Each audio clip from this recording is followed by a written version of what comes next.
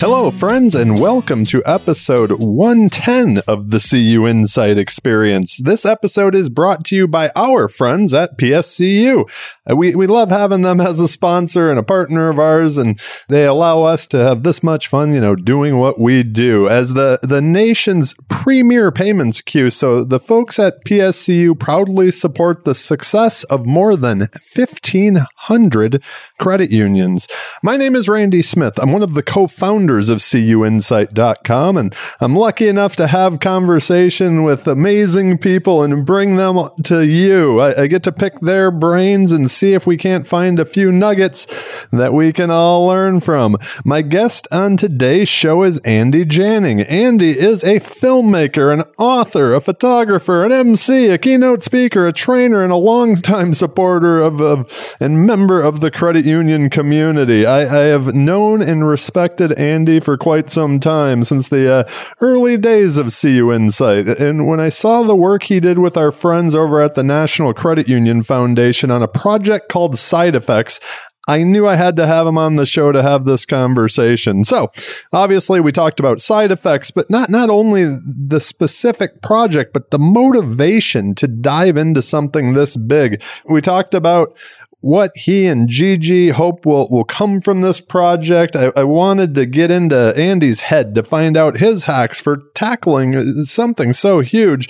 How does he find that space? How does he keep his purpose constant over the months and years it takes to do something like this?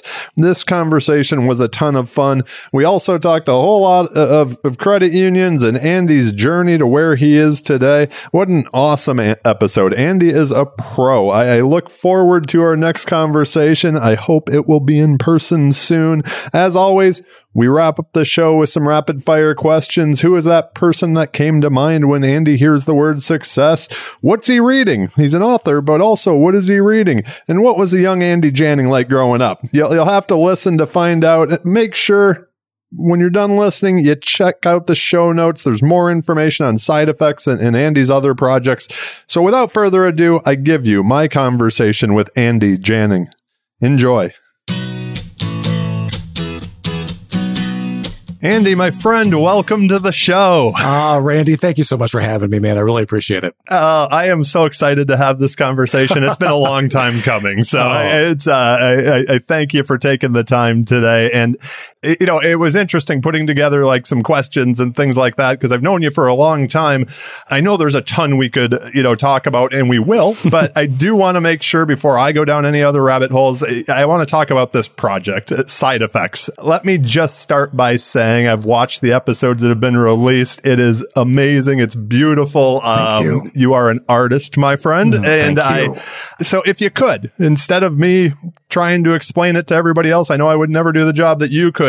Can you tell our listeners about this project, Side Effects, that you created with our friends over at the National Credit Union Foundation? What is it? And if you don't mind sharing, what was your motivation behind it? Oh, man. First of all, that blesses me more than I can tell you, Randy. Seriously, that's one of the best compliments that I could ever receive. So Side Effects, the top line summary, it's about the financial crisis of cancer in America. The goal is to help credit unions see and serve cancer patients and their families better. So the momentum for this started with Gigi Hyland, the executive director of the foundation. July 2018, she writes a white paper that shows the link between physical health and financial well-being. And, and mentions illnesses like cancer in there. And she's one of the first people in our industry to kind of look over the horizon and see that there is this linkage there. And I think a lot of us, we understood that instinctually, but I don't think we really embraced it, how we as an industry can be attacking it. Fast forward to February of last year. I go out to Gigi's house to record the intro video for the Wegner dinner that year. Yeah. And I'm sitting around Gigi's dinner table, and she says, I have a crazy idea for you. She says, I'm looking to do a story about the financial crisis of cancer. And that was right around the time that my wife she had just had some surgery for her breast cancer. She was about 8 months into her breast cancer journey. So I was like, yes, and yes, I want to be able to talk about that. But I didn't, and I knew what the financial impact of cancer was, but I didn't really realize just how big of an issue it was. And so after talking to the cancer care advocates that are part of the documentary, after talking to the members that we get to feature in the documentary, we found that there's, some really alarming things kind of going on here. 73% of cancer patients, adult cancer patients, will experience some level of financial distress as a result of their cancer diagnosis. 38% of those patients, they either postpone or they don't get their prescriptions filled because of the cost. Cancer patients, they have a 2.65 times more likely to declare bankruptcy, and those that do, they have a 79% greater chance of mortality because of it. Yeah. So when you put all of these things, we can throw all the statistics, but really with side effects, what we want to do is bring this right down to the member level, bring this down to the human level. What does this look like, and what can credit unions do? What have they done? And what is some space for us to create for them to do to serve these patients? And we may think, there's not going to be anybody that listens to this that hasn't been affected in some way, shape, or form with cancer. And that's because, according to the American Cancer Society, 1 in 3 Americans will be diagnosed with cancer at some point in their lives. So this is going to touch somebody. So we want to try and paint as vivid a picture of the financial crisis of cancer as we can. So I try to use a variety of storytelling mediums, essays, short films, photos, podcast episodes, to try and meet the audience where they were. Because admittedly, Randy, this is a heavy subject. Yeah. And coming on the heels of the coronavirus, there may be kind of this resistance like, okay, seriously, I don't need any more drama. Keep it over there, old man. But so we're trying to approach this in a sensitive way. We're trying to approach this in a real way, but also approach this in an optimistic way to say, okay, here's where they are. Here's what's happened. Here's what we can do to give people some meaningful action steps to move forward with that. So, there was something that you just said though, and I remember when I was watching the videos, the idea that we all became more aware of how a health crisis can financially hurt us because of the coronavirus. Mm-hmm. So, I do wonder, when you say that, is it the perfect time to get us thinking about how something like this, because I was blown away. You mentioned the statistics. When I was watching, I was blown away by the numbers. And I remember Gigi talking about, she was the second episode ever, after her white paper of the CU Insight experience. So, that idea that, not only does it affect people financially, but like you said, it actually ups the mortality rate too. It's insane that money should do that, right? Mm-hmm. It's just, I'm sorry to jump in. No. That's, and one of the researchers that we got to interview is a guy named Dr. Yusuf Safar. He's a researcher with the Duke Cancer Institute. And he said the American cancer experience is so different from anybody else's. He says, I talked to my colleagues in other countries and they are aghast that people could go bankrupt because of a cancer diagnosis. Absolutely. So, so we can, up until recently, what the effect that financial institutions can have in the entire, cancer care ecosystem really hasn't been examined. We typically talk about insurance and prescription drug payments and costs and all of that. But we as an institution, as an industry, we have such control over the volume and velocity of funds that move through our members' accounts.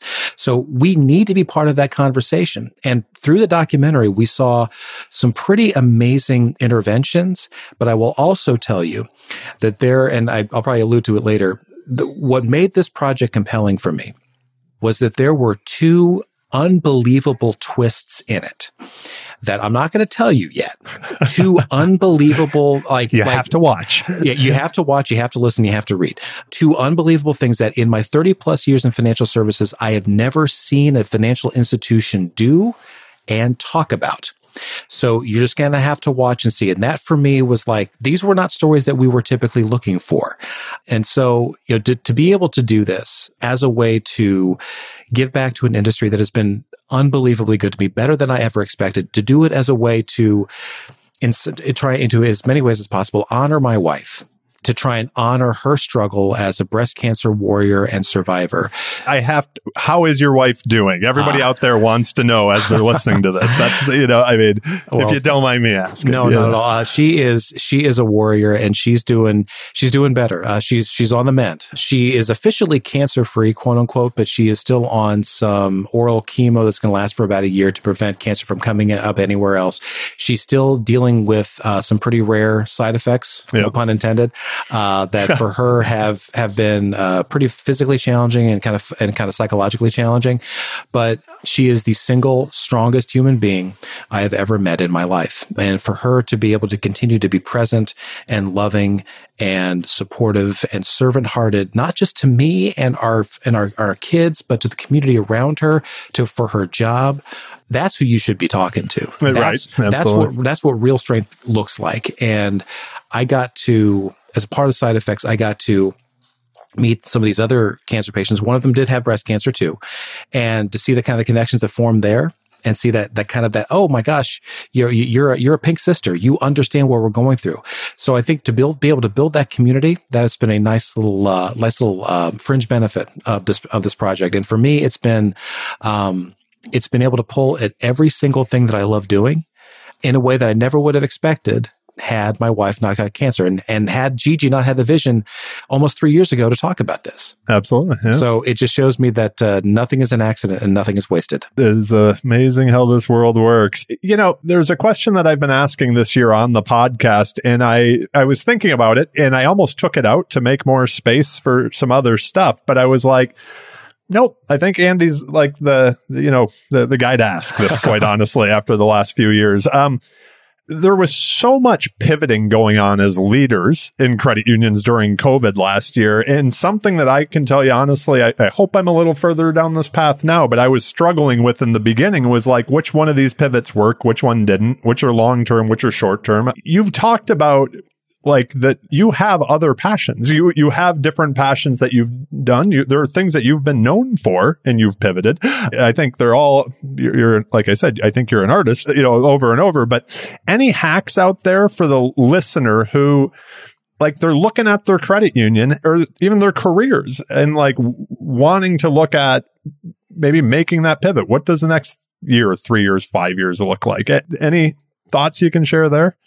Drinking heavily, Randy. Really, that's really, right. Let's go to that. So, yeah. No, I think for me, that's a hard question to answer because, like you said, I love photography, I love filmmaking, I love writing, I love speaking, I love audio storytelling, I love all of those things. And when a lot of the live speaking events went virtual or when they got postponed, I was really fortunate to be able to pivot to kind of, use more of my storytelling gear, for side effects and be able to pivot to that. And one of my many character flaws is that, when I move to a different phase of life, it's very easy for me to say, okay, well, everything else I did before then, it's done. I'm done with that. It's all happily ever after and doing this thing now. And the season that I'm in right now is saying that I'm not ready to say that all of them have fully served their purpose yet. I'm more of in this idea of blending, not ending anything, blending all of these things together and realizing that I love to do all of these things. And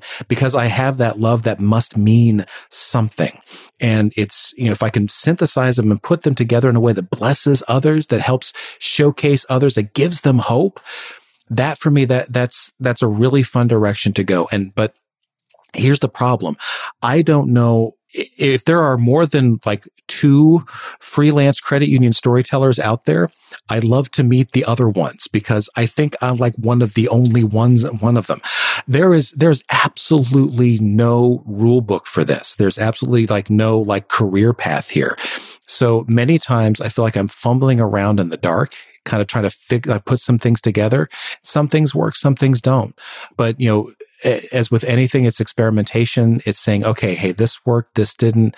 But it's also given me a heart for just continue to soften my heart for the struggles of others and to be able to find ways to serve them and amplify what they're going through and lift them up.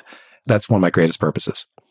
Okay, so I'm going to tweak a question I thought I was going to ask you because you just said something that I've often thought about as an entrepreneur is sometimes the most important thing is to say, nope, that didn't work, and to move forward with something else that maybe is working or whatever. And that can be really difficult when it's something we are passionate about and care about.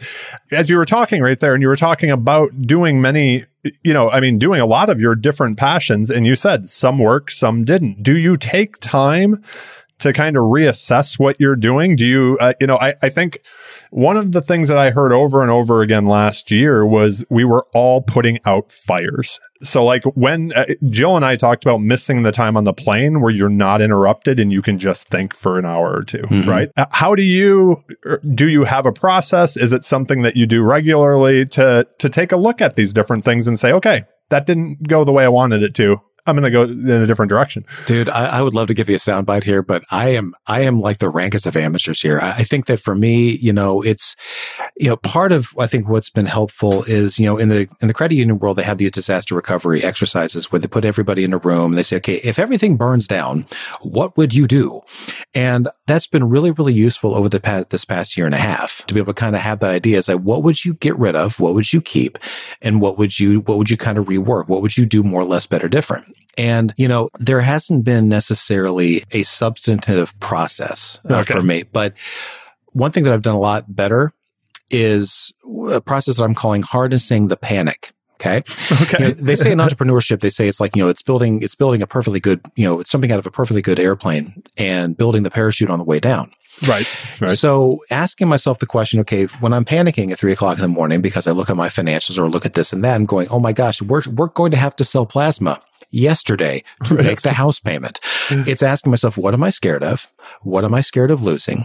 What am I worshiping? And what are the things I'm so afraid to lose that it's keeping me up right now? That process has really kind of forced me to reassess, what is it that I worship? What is it that I've placed my trust in? What is it that I think that I want to be known for? Whose life am I trying to improve? And so that's really kind of helped get me out of my own head and get me off of my own altar. It's also helped me kind of embrace, I think that, like you said, the artistic side, to be able to put things together. And in times of struggle, in times of stress, in times of that are uncertain, we run to art. It's one of the reasons why streaming services in 2020 were reported overall a 50% increase in subscribers. Absolutely, when we get stressed, when the world gets crazy, we turn to art. We turn to what is beautiful and inspiring and compelling. And for me, that's been kind of my ask of myself, is saying, how can I provide that safe space for when the world is weird? How can I do that? And not just for the people out there, but for the people I live with. How can I live this here? Because I'm going to tell you, they're going to hear me saying stuff like this. And, my daughter's going to be in there going, my dad is so full of crap. I can't even believe it. So if I can help them embrace that kind of let's make something beautiful out of ashes. You say about putting out fires, what's being burned up in that fire? Because sometimes that's good fuel. Sometimes that fire is taking things away from you that never needed to be there in the first place. So asking myself, what is that fire burning up? And what is it potentially threatening? That's been an important question for me to ask. And I haven't answered it well. Right. I'm working on it. I'm a huge fan. My journaling consists of asking questions I often don't have any answers for. So it's I love that thought process. I do have a question, because you've worked on, not only Side Effects. This is a big project that I know took a lot of time. Previously, you wrote your book, Heroes, Villains, and Drunk Old Men. That, again, is not something that you just knock out in an evening, right? Like, I'm going to use the word hack again, but for people that have that big project or that big thing that they're dreaming of doing, how have you went about creating space for the big? Some people will say, I go to the office every day at 9:00 and I force myself to write 500 words. And that may work great if you're like Hemingway. Okay. Yeah. For me, it's like, it's being open to, I am inspired. Inspiration will hit me in really weird ways. And so I've got, the notes app on my phone, the voice memos, the Evernote, that when inspiration hits me, like, ooh, let's try that. So once I give myself the margin to say, okay, let's stop worrying about, okay, well, you need to rest now. You need to rest. You need a Sabbath right now. And that just stresses me out. Going, okay, just be open to what's around you right now. Being more aware for me sometimes is more refreshing than being more unplugged or being more disconnected. Now, I'm saying that with the very heaviest grain of salt possible, realizing that for some people, they don't have that kind of margin. For where I am in this space of life and the season that I'm going into and coming out of. This past year, it was tough. Coronavirus, cancer. Both of my parents nearly died in this past December. Didn't really talk much about that. So we've had a lot of heavy things going on there, but everything's a teachable moment. So if I give myself the ability to say, okay, what is this moment teaching you? What can you learn from this? What does this crisis create? Asking myself that question and being aware of what the answers may come out and being willing to capture them, that's been more helpful for me than just saying, okay, I need to have a hard firewall. That doesn't work for me because I don't believe in work-life balance. I believe in work-life relationship. What you do in what you do to make money helps you live the life that you're making the money for. Right. So I see that work-life harmony, and to be able to embrace that, that's been very, very helpful for me. It is a beautiful realization to have, right? Like that it's they kind of feed each other. But so the question I added this year is that idea that we are kind of that collective of who we choose to surround ourselves with, right? Like they influence us. So a question for you, who do you surround yourself with? Like who are those people that have helped Andy along the way to be where you are today? Well, the easy answer is my wife and kids, because we've spent an extraordinary amount of time with each other. We've had to be very extra careful because of, Carla's cancer. We've had to be really, really careful about who we spend time with. So it's been us a lot. Yeah. But I have drank this in because, our girls are almost 18 and almost 17, and they're going into a new phase of life too. So we're just trying to soak up every moment and kind of look past the dirty clothes and, the messy kitchen and those things and going, I'm not going to miss that in 5 years. I'm going to want to see them. So they have been so influential for me in keeping me young, keeping me grounded, keeping me modest. Of course. Yeah. Oh, yeah. So a few other people that I've been able to surround myself with, Amanda Elkins, a 2-score. She's been just a wonderful friend and confidant and mentor throughout these years. Gigi Highland. I spent an extraordinary amount of virtual time with her. She's been super inspirational. I've been able to spend time with Ronaldo Hardy, Kenny DeShields, my buddy Brian Moffitt, who used to work he works for PSCU now, Andrea Dose, that used to work for the Iowa Credit Union, is now with Affinity Credit Union, Jody Allen at the Iowa Credit Union League, Kristen Ryan, some of my top folks, but then also art.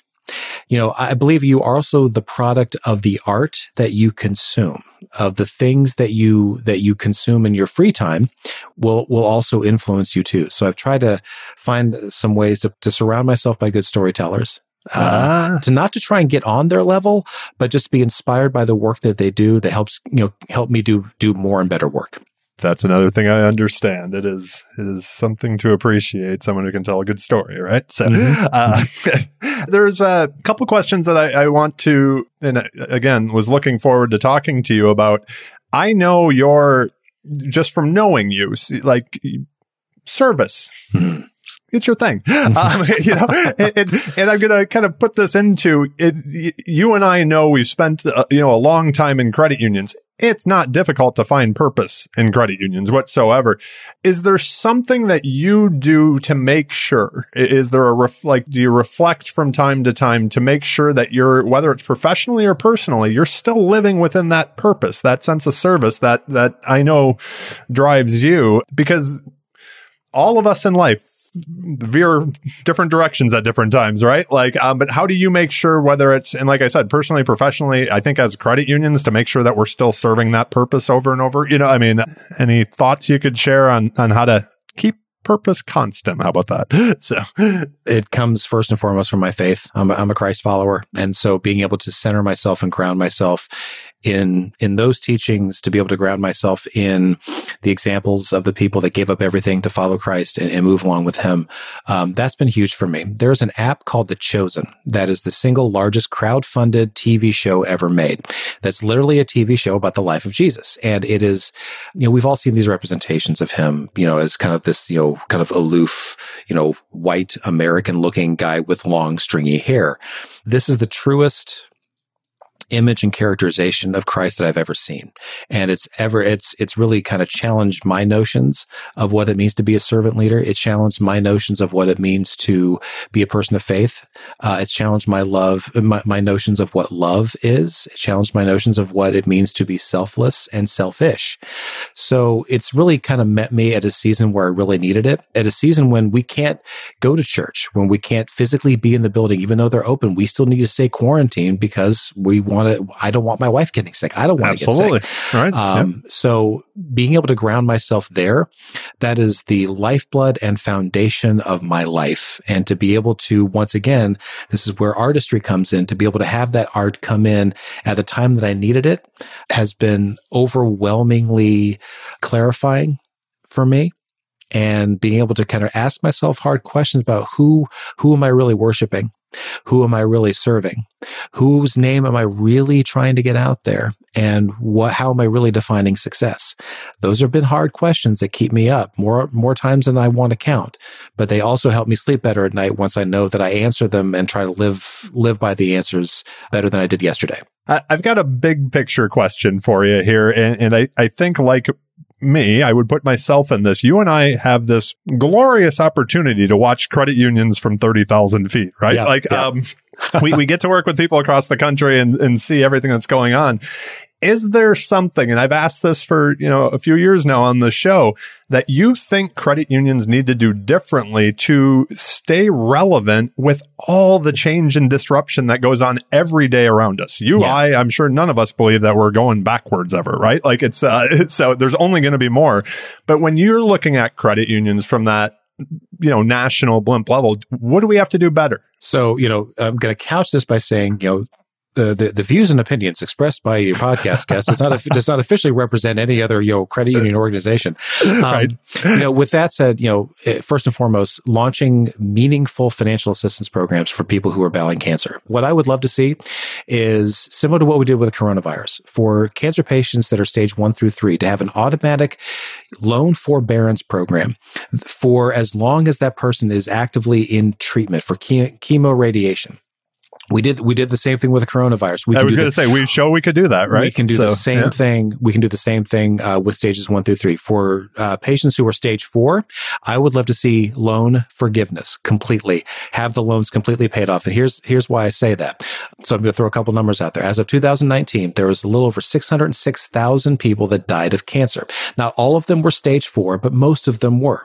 There are approximately 122 million credit union members. Even if all of those people that passed away were stage 4, which they're not, that 606,000 represents 0.0049% of our total membership. We can afford to do this.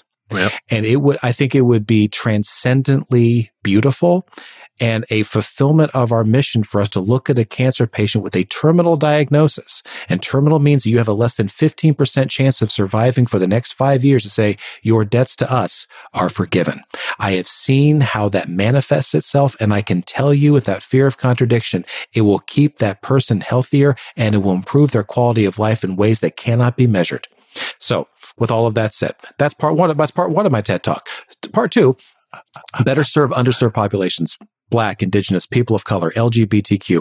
How can we identify and root out the systemic bias that prevents us from seeing and serving those broken and hurting folks around us? How can we become more diverse in our board and leadership and staff members? And I know that has been a song that so many really good people have sung. Jill sung it. You've sung it. So many people are singing it out there right now. But the work that I did about a year and a half ago, the Credit Union Photography Project, when we looked at, how do we photographically represent our members, that was really eye-opening for me, because members are still an abstraction. We saw that, less than 4% of the total number of photos that are on the credit union websites that we saw actually had actual members on them. We don't show our employees, less than 13%. Most photos out there are stock photos. We do not center the people that we say are the center of our mission. We do not have examples of the real people that we serve.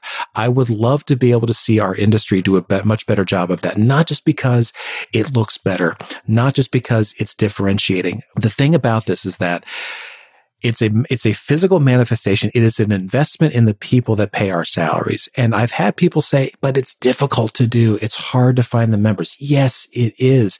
It's supposed to be. It's supposed to be hard. But if there's any industry on earth that needs to do a better job of not just telling its story, but telling the surprises and the struggles of the people that we serve, it's us. Absolutely. It's our industry. We have that responsibility. We have that right. And over the last few years, there's been this increased emphasis in our industry about we need to be better storytellers. And I get that.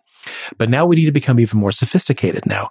It's not just telling a good story, but it's a narrative that's also surprising, that's interesting, that's not exactly what you would expect.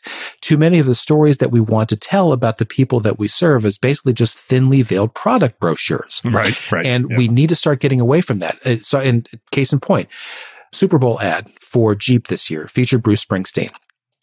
2 minutes, 11 seconds. Jeep appeared, a Jeep product, not counting the end title card. It appeared less than 15 seconds in that ad. You didn't even know it was a Jeep ad if you weren't looking for it till the very end. But if you form emotional connection, not just to the brand, but to what the brand is saying. And I would love it if credit unions took more of a page from that playbook and said, let's just document the amazing struggles and surprises and just the heroes that are out there right now.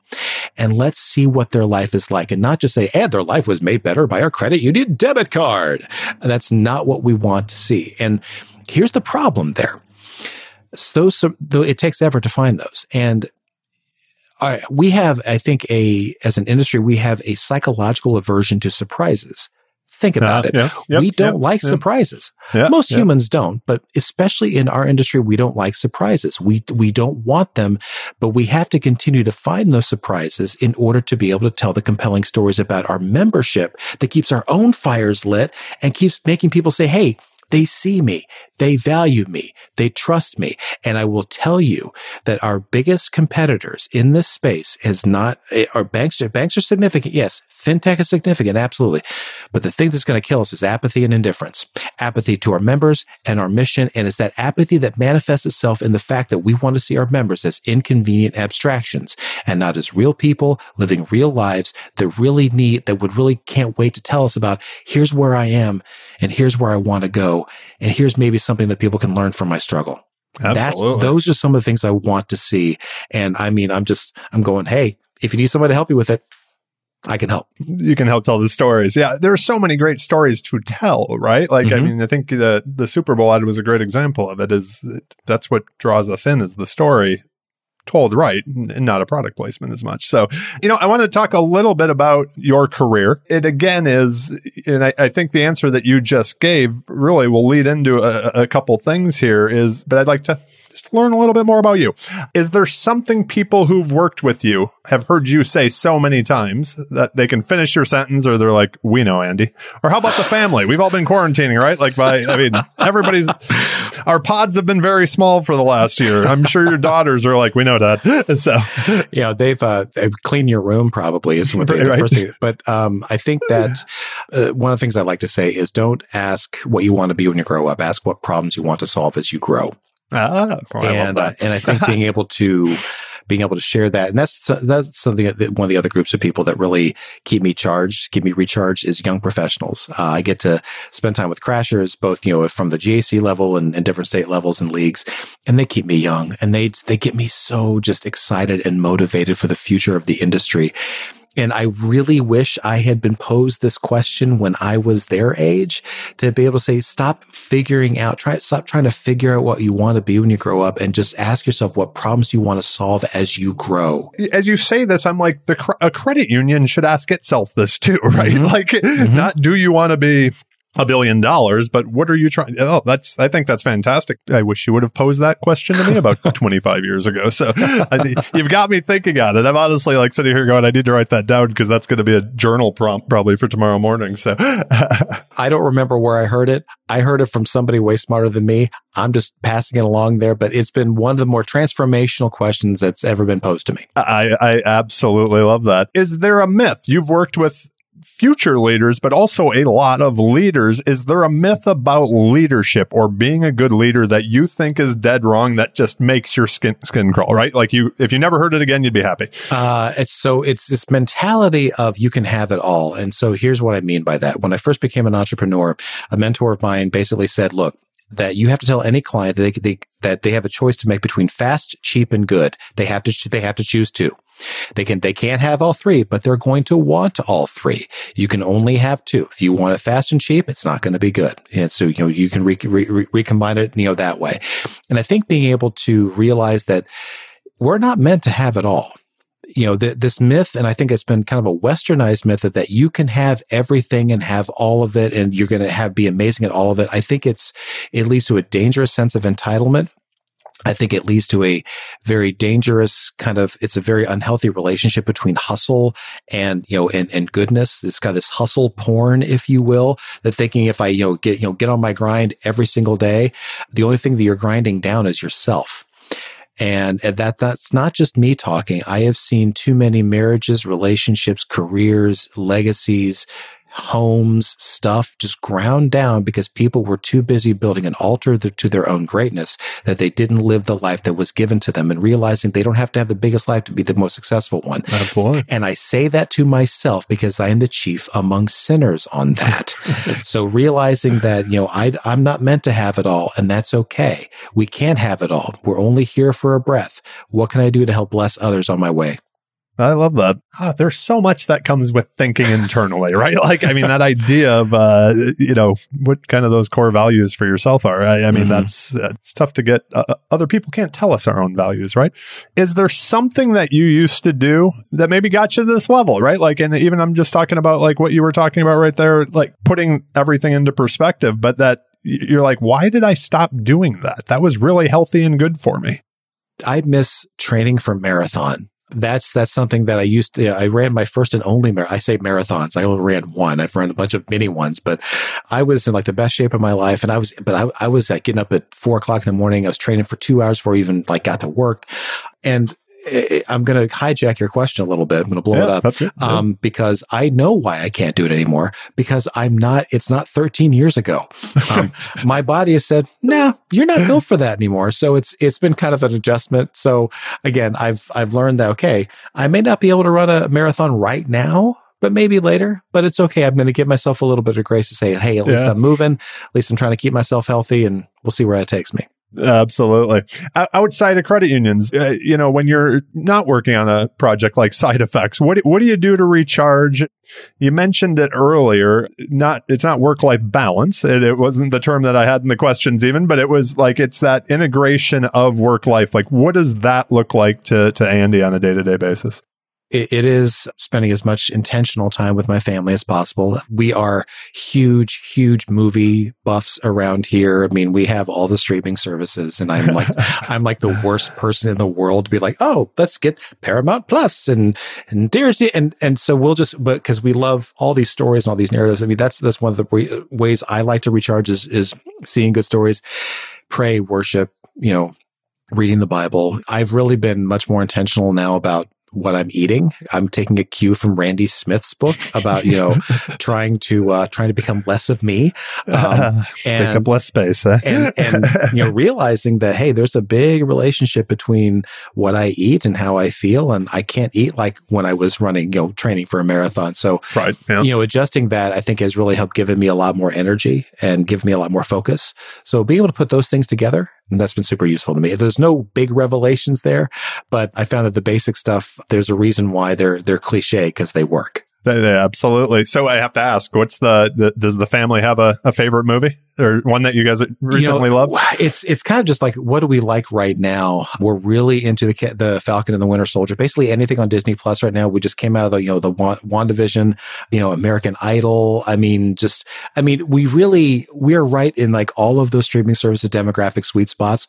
We will consume basically everything that they'll put out there. Everything. So just give us all of your best stuff. Just take my money, Disney. It's fine. But yeah, so those are some of our favorites right now. For me, I'm actually looking right now at a poster of Hamilton on my wall. I listen to that thing probably 3 times a week. Yep, absolutely. Not in front of my family anymore, because they're probably sick of hearing me, listening to and talk about it. But yeah, that's kind of always my creative jam too. That's a good one. That's for sure. So it wouldn't be the CU Insight experience without some rapid fire questions. The questions are rapid. Your answers don't have to be. Was there something that you said no to that you are sure glad you did? So 2 things. Painting. I hate it. I hate it with a passion. I hate anything to do with house painting. And awesome. Leave that for Christopher Morris, right? So we've been meaning to paint our house, the inside of our house for years. My wife's been on it, and she's been like, fine, I just want to do it. And so finally I was like, fine, we'll just get some paint and we're just going to paint. And so as is my want, I screwed it up badly. First of all, we chose a bad color. And then I thought, oh, I'm just going to paint. What could possibly go wrong? It looked like a Jackson Pollock painting. Had Jackson Pollock just used like a squirt gun rather than just sprinkling things on the wall. So we ended up, basically hiring a professional who fixed our mess to fix the mess, right? In like 45 minutes. But I was so resistant to it because I didn't want to deal with it. But I'm glad it's like, oh my gosh, it makes such a big difference. So that's number one. Number two is podcasting, oddly enough. For years, I have been wanting to do a podcast, but I kept saying, no, there's nothing really interesting that I'm going to be able to share on that. There's like 11 billion podcasts out there. That's true. Yeah. But through the work with Side Effects, through just researching that world and going into those stories has opened up a wealth of other stories and possibilities that has been inspiring for me to create a new podcast, which I can't tell you about it yet. Oh, and I'm not going to share it, but it will be directly related to some of the issues that I uncovered in Side Effects. But it will be my own production that will be launching in early 2022. Well, when it does, you will have to let us know so we can tell everyone about it, my friend. I think you are an amazing storyteller, so I'll be one of your first listeners. I can tell you that. So I think this podcasting is like made for you. You get to tell stories. This would be amazing. Thank you. Has there been a recent purchase, and I've kind of added the term a COVID purchase, that you made that you had no idea you needed, but now you're like, I can't live without that? Okay, so there's been a few of them, and they've all actually involved my wall. So we kind of redecorated. I'm redecorating my office right now, and I got new wall art. So one of them is this big 6-foot-long photo reproduction of the Apollo 11 trajectory map. From the Earth to the Moon, kind of the different staging, stuff like that. Yeah. Also within 3 of the iconic photographs taken from the Moon on the Apollo 11 mission with my favorite camera brand, which is Hasselblad. It's a handmade Swedish camera maker that literally any iconic photo you've seen from the NASA Moon missions was taken on Hasselblad cameras. Okay. I get to put those things on the wall. I now have a new piece of art coming for about Mad Men, one of my favorite TV series ever that I'm putting up. So I didn't realize how much I needed just good wall art. You got to have that space, right, to work. But that's what I got, man. So yeah, that's been good. Cool. What was Andy like in high school? My gosh. I'm going to add to this question, besides did you get in any memorable trouble, but like, what'd you want to be when you grew up? Okay, so I was nauseatingly well behaved and impossibly uptight when I was in high school. I mean, Randy, I'm not kidding you when I tell you that I had the hair and the demeanor of a middle-aged news anchor when I was in high school. Seriously, it was awesome. It was so bad. But I'm just picturing Ron Burgundy right now. You realize that, right? Seriously, I can send you a picture and you will laugh until you soil yourself. But one night though of badness though, I was hanging out with a few of my buddies at Noble Romans, a pizza place down in Franklin, Indiana. And because we were feeling crazy, we said, hey, would it be fun if we stole an empty pitcher of soft drinks? So we had consumed like a copious amount of Coke, empty pitcher. We said, hey, wouldn't it be funny if we snuck it out of here with we're so deviant. This is what passed for entertainment. So we sneak the pitcher out. We get into my buddy's car. We're driving and we go cruising down the Franklin town square as people were wont to do. And so we're cruising around town and all of a sudden this car just rolls right up to our side, screeches to a halt. Guy looks at us. It's the manager of the Noble Romans saying, hey, notice that one of our pitchers from our restaurant was missing. You guys, awesome. You all wouldn't know anything about that, would you? And we're like, of course, because since we're teenage boys, we lie and we say, no, sir, of course not. Keeps like, are you sure you don't? Nope. Don't know nothing about it. The pitcher is at my feet and I'm lying to this adult about stealing something from his store. And he says, okay, well, if you know who took it, you can let me know and there may be a free pizza involved for you. So he goes speeding off and we died laughing. Even to this day, with my buddies, we still say, hey, remember the pitcher? That